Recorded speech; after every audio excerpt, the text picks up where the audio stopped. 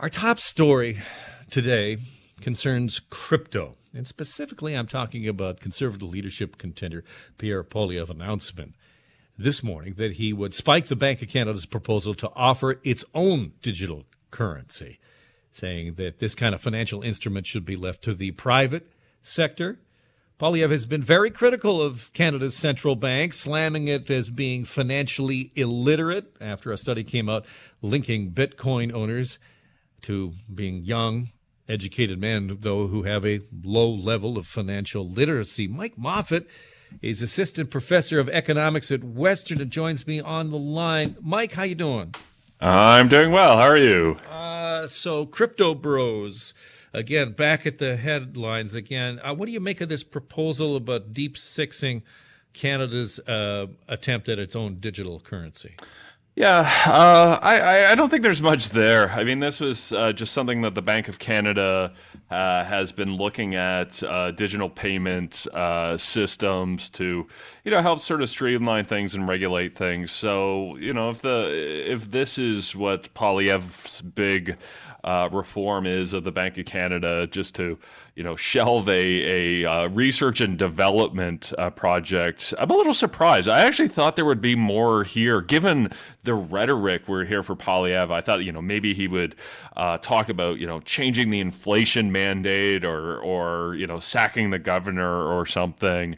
So, to have today's big announcement be that they're going to cancel a research project, I was a little surprised by it. It seems like that maybe the play is to indulge in sort of the populist rhetoric and saying, that the bank is financially illiterate, but then your actual policy proposals are quite modest.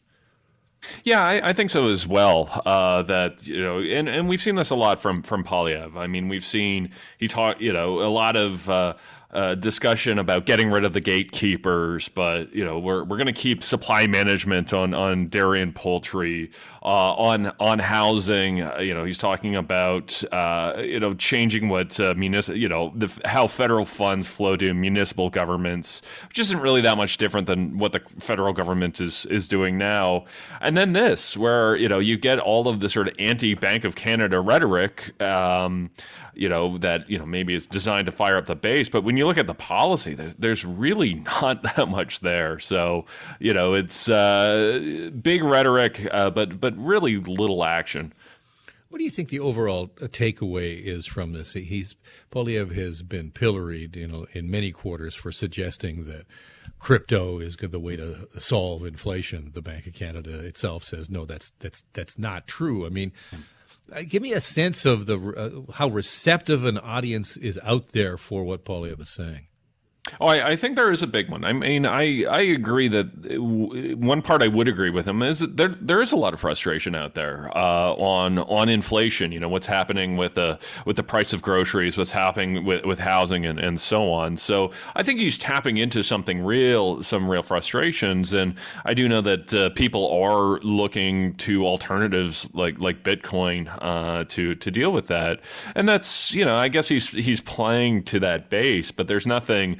He's not suggesting that Canada, go the route of El Salvador and other countries and, make Bitcoin a national currency. So, if he wants to talk about the value of Bitcoin, that's fine by me. But yeah, there's really not a lot of policy here. Talking with Mike Moffat, who is senior director of the Smart Prosperity Institute. Are you concerned about the politicization here of banking? It's kind of a kind of new thing for Canada, really, for us to have this kind of conversation about fiscal policy this way. Yeah, there is, and I think there is a bit of a dangerous game here, and I think he is walking a fine line, and I think he understands that as well, because there's a lot of times where media will ask him outright, are you talking about sort of getting rid of the Bank of Canada governor? Are you doing this or doing that? And he always defers, like he's kind of goes up to that line in the sand where you start to think about central bank independence. but he never actually crosses it. So he is being somewhat careful here. But absolutely, I don't like seeing the Bank of Canada be politicized. Now, that's not to suggest it can't be criticized, and that doesn't suggest that the federal government doesn't play a role. Ultimately, the Bank of Canada, their mandate and how they act, they are responsible to Parliament. So Poilievre or any other prime minister or future prime minister is absolutely within their rights to change the actions of how the Bank of Canada operates. But I think you need to be sort of careful once you start trying to second guess them or suggest that they're not behaving within their mandate and they've been politicized. I think that's where it gets a little dangerous. I'd be remiss if I didn't ask you about the Ontario budget coming out this afternoon. Just wondering if you're keeping your eye on it, anything that you're looking for?